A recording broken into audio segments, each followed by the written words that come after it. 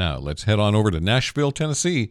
That's the home of Adam Levin. He is of the podcast What the Hack with Adam Levin. Check that out. Adam, good morning, sir. Morning, Frank. How are you? I'm doing well, Apparently you guys didn't get a direct hit, I guess, from those major storms, but bad enough to where Nashville got pretty bruised by some storms recently, right? Oh, yeah. Going into the weekend, it was super high winds, in some cases 80 miles an hour, driving rain, tornado warnings. You know, I've basically swapped scorpions for tornadoes now. And so as a result, major sections of Nashville were without power, and I'm in one of the sections that's still without power. So it's been 3 days, so I've been hiding out in hotels. Wow. Okay. Well, I'm glad you're safe.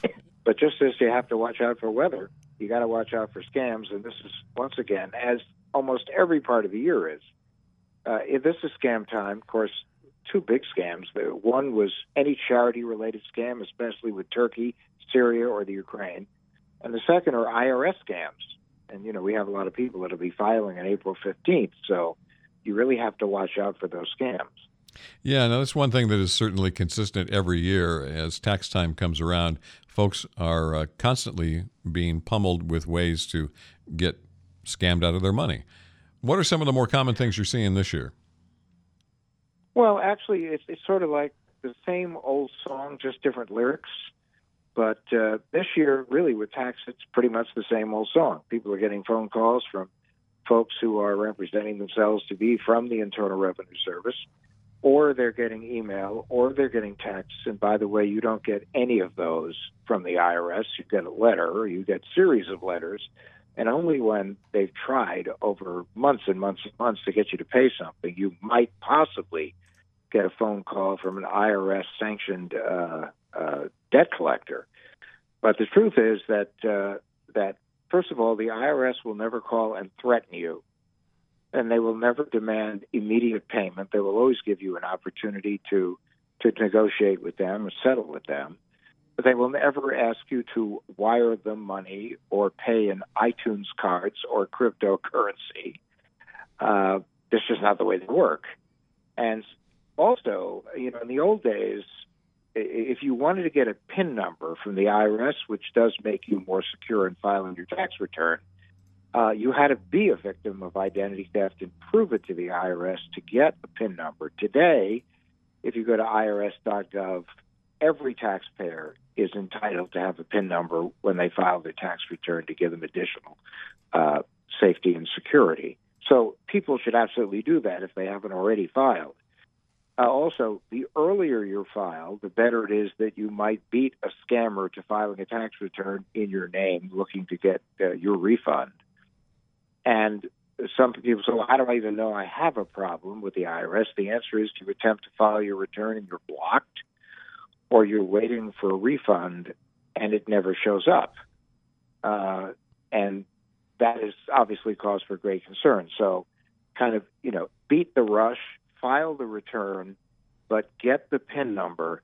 You have to renew every year for the PIN number, but it's not such a bad thing to do it.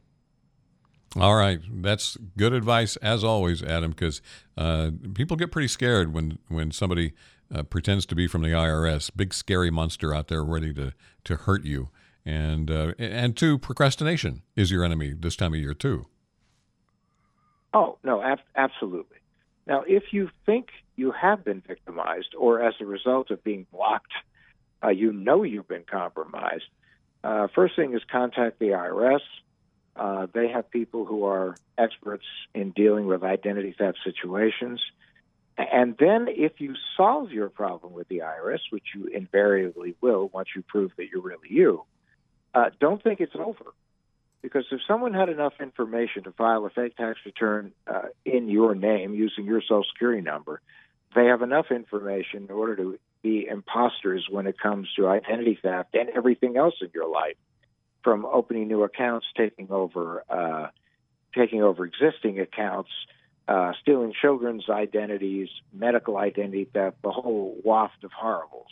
All right. So that's why it's very important that You do everything you can to minimize your risk of exposure. Long and strong passwords, two-factor authentication, not clicking on links or attachments just because they look like they might be real. Monitoring, get your credit report, check your credit scores. If it takes a sudden precipitous drop, that could be cause for concern. And the most important thing is check with your insurance company, your financial institution, or your employer, because many organizations have programs now in place to help you through identity incidents.